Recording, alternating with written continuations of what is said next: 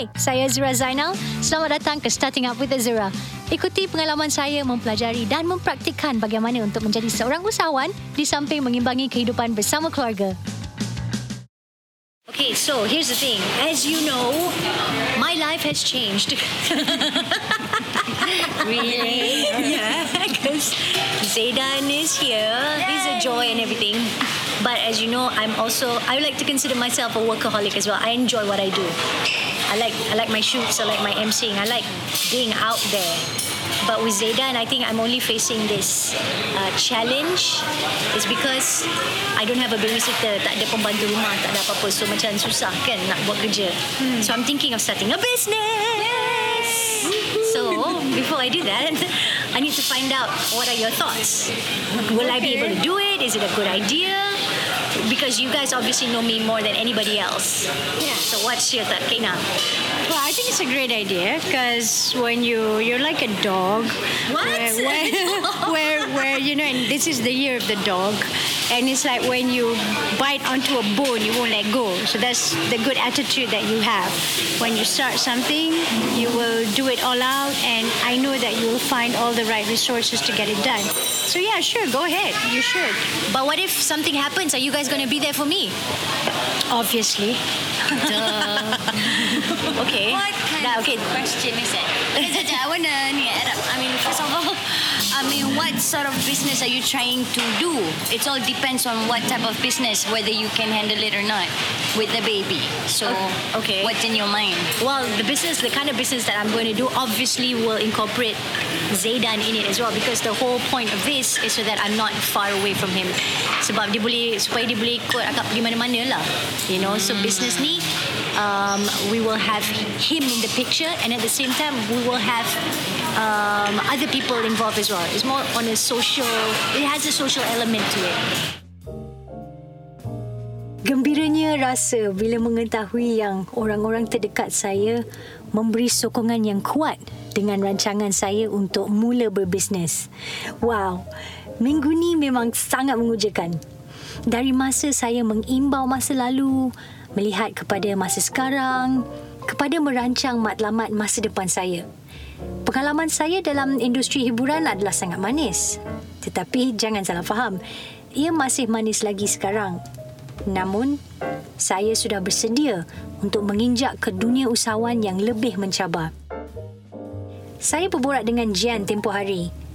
Kemudian dia ada sebut tentang pentingnya untuk saya kenal pasti kekuatan dan kelemahan saya sebelum saya nak mula berbisnes. Sekarang saya dah tahu kekuatan dan kelemahan saya. Dari segi kekuatan, saya seorang yang boleh bekerja kuat. Apabila ada sesuatu task, saya boleh buat dengan baik.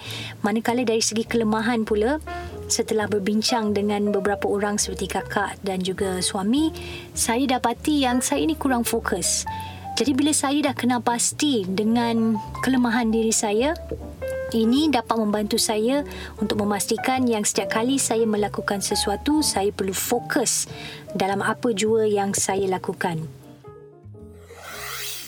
Like I said earlier on, one of your greatest strength is your tenacity and your willingness to learn. So that, I think, to start off with that's the best asset to have. Where I guess, from my opinion as your big sister, what you do need to work on is focus. I was just about to say that. And you have to be very committed to it. And once you've decided on something, I know you have a lot of things in your mind, but you just have to focus on one thing. Whether it's hard, you just have to keep on being determined about it. Tak sangka, kerana kami mempunyai fikiran yang sama. Saya rasa memang saya kena fokus dengan kekuatan saya dan pada masa yang sama perbaiki kelemahan saya. Tak ada siapa yang perfect, Azura. Jadi, berusaha. Oh, saya ada terjumpa dengan Abang Kamal masa tu. Masa jumpa dia sempat juga selitkan tips-tips yang bagus. Kita kena mencari sebab, reason kenapa kita nak buat. Dan kebanyakan bila kita tengok, bila kita kupas dalam reason kita ni, kebanyakan mula-mula akan keluar profit lah. Kita nak duit lah, nak profit. Tapi bila kita mendalami tentang reason kita tu, dia akan pergi kepada satu level yang mana sebenarnya apabila kita nak buat satu perniagaan adalah untuk menolong sesama kita. Itu dia.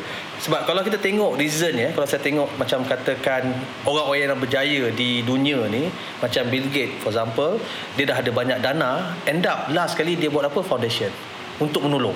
Sama juga Tiger Woods yang dulu berjaya dan dia ada Tiger Woods Foundation. Jadi maknanya reason kita tu kita kena konkret. Kita kena reason kita untuk menjaga tu kena betul-betul kukuh. Kenapa kita nak buat? Sebab dalam perniagaan ni dia akan di banyak cabaran. Dia macam kita berkahwin lah.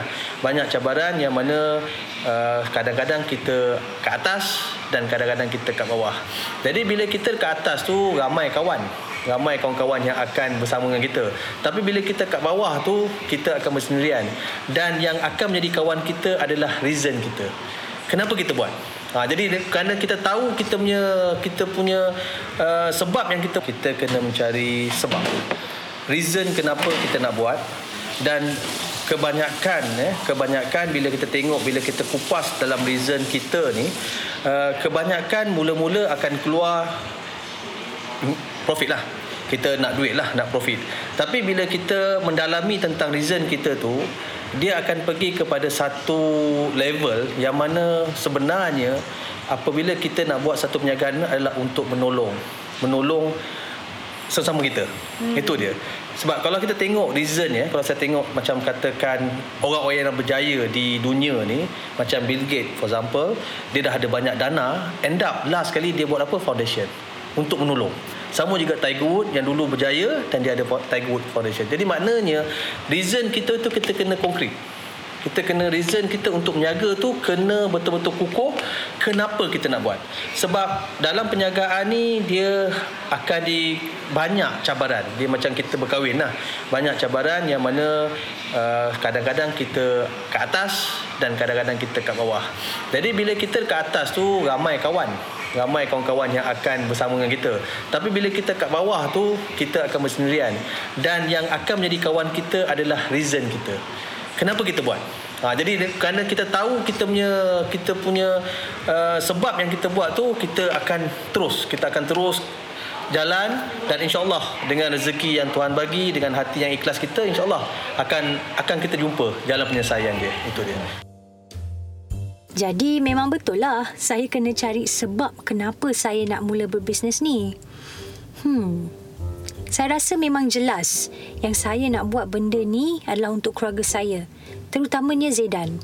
Sejak menjadi seorang ibu ni, saya memang bagi perhatian yang lebih dengan apa yang saya patut buat untuk perkembangan anak saya dari segi minda dan juga fizikalnya. Jadi, poin utama bisnes saya adalah untuk menerapkan mesej yang positif dan informasi yang positif kepada kanak-kanak melalui bisnes saya. Tapi macam mana saya nak buat? Saya sendiri kurang pasti. Tapi saya pasti tentang satu perkara yang muktamad, iaitu saya mahu diingati sebagai seorang yang memberikan senyuman kepada orang lain. Saya mahu menjadi seorang yang peduli bagaimana generasi muda akan membesar menjadi seorang yang bertanggungjawab dalam dunia ini. Semua ini melalui bisnes saya. Itulah harapan saya. Jadi, adakah saya sudah bersedia? Kalau nak kata saya yakin, saya sebenarnya 50-50 lah. Belum begitu pasti lagi. Tetapi saya takkan patah semangat dan berusaha sehingga saya mampu bermula dan menjalankan perniagaan yang berjaya. Tetapi saya sudah bersedia untuk langkah yang lebih besar ini. Saya rasa benar-benar bersedia sekarang. Berusaha dengan terus, Azura. Wih, tak sabarnya. Dari segi perkembangan Zaidan pula, dia dah ada gigi. Kesian. Sebab gigi dia nak keluar kan. Tapi saya bernasib baik. Sebab Zaidan ni, walaupun gigi dia nak keluar, daripada pembacaan saya, setiap budak yang bila gigi dia nak tumbuh, pada kebiasaannya mereka akan meringit dan menangis. Ada kadang-kadang juga sampai demam kerana gigi nak keluar. Tapi dengan Zaidan, alhamdulillah ia tidak berlaku. Zaidan seorang anak yang ceria dan bising, banyak bercakap.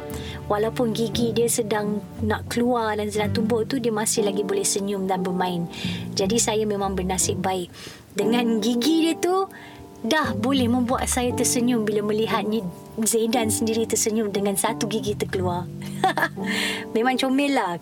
Saya kena admit, Zaidan memang sentiasa memberi senyuman yang manis kepada diri saya.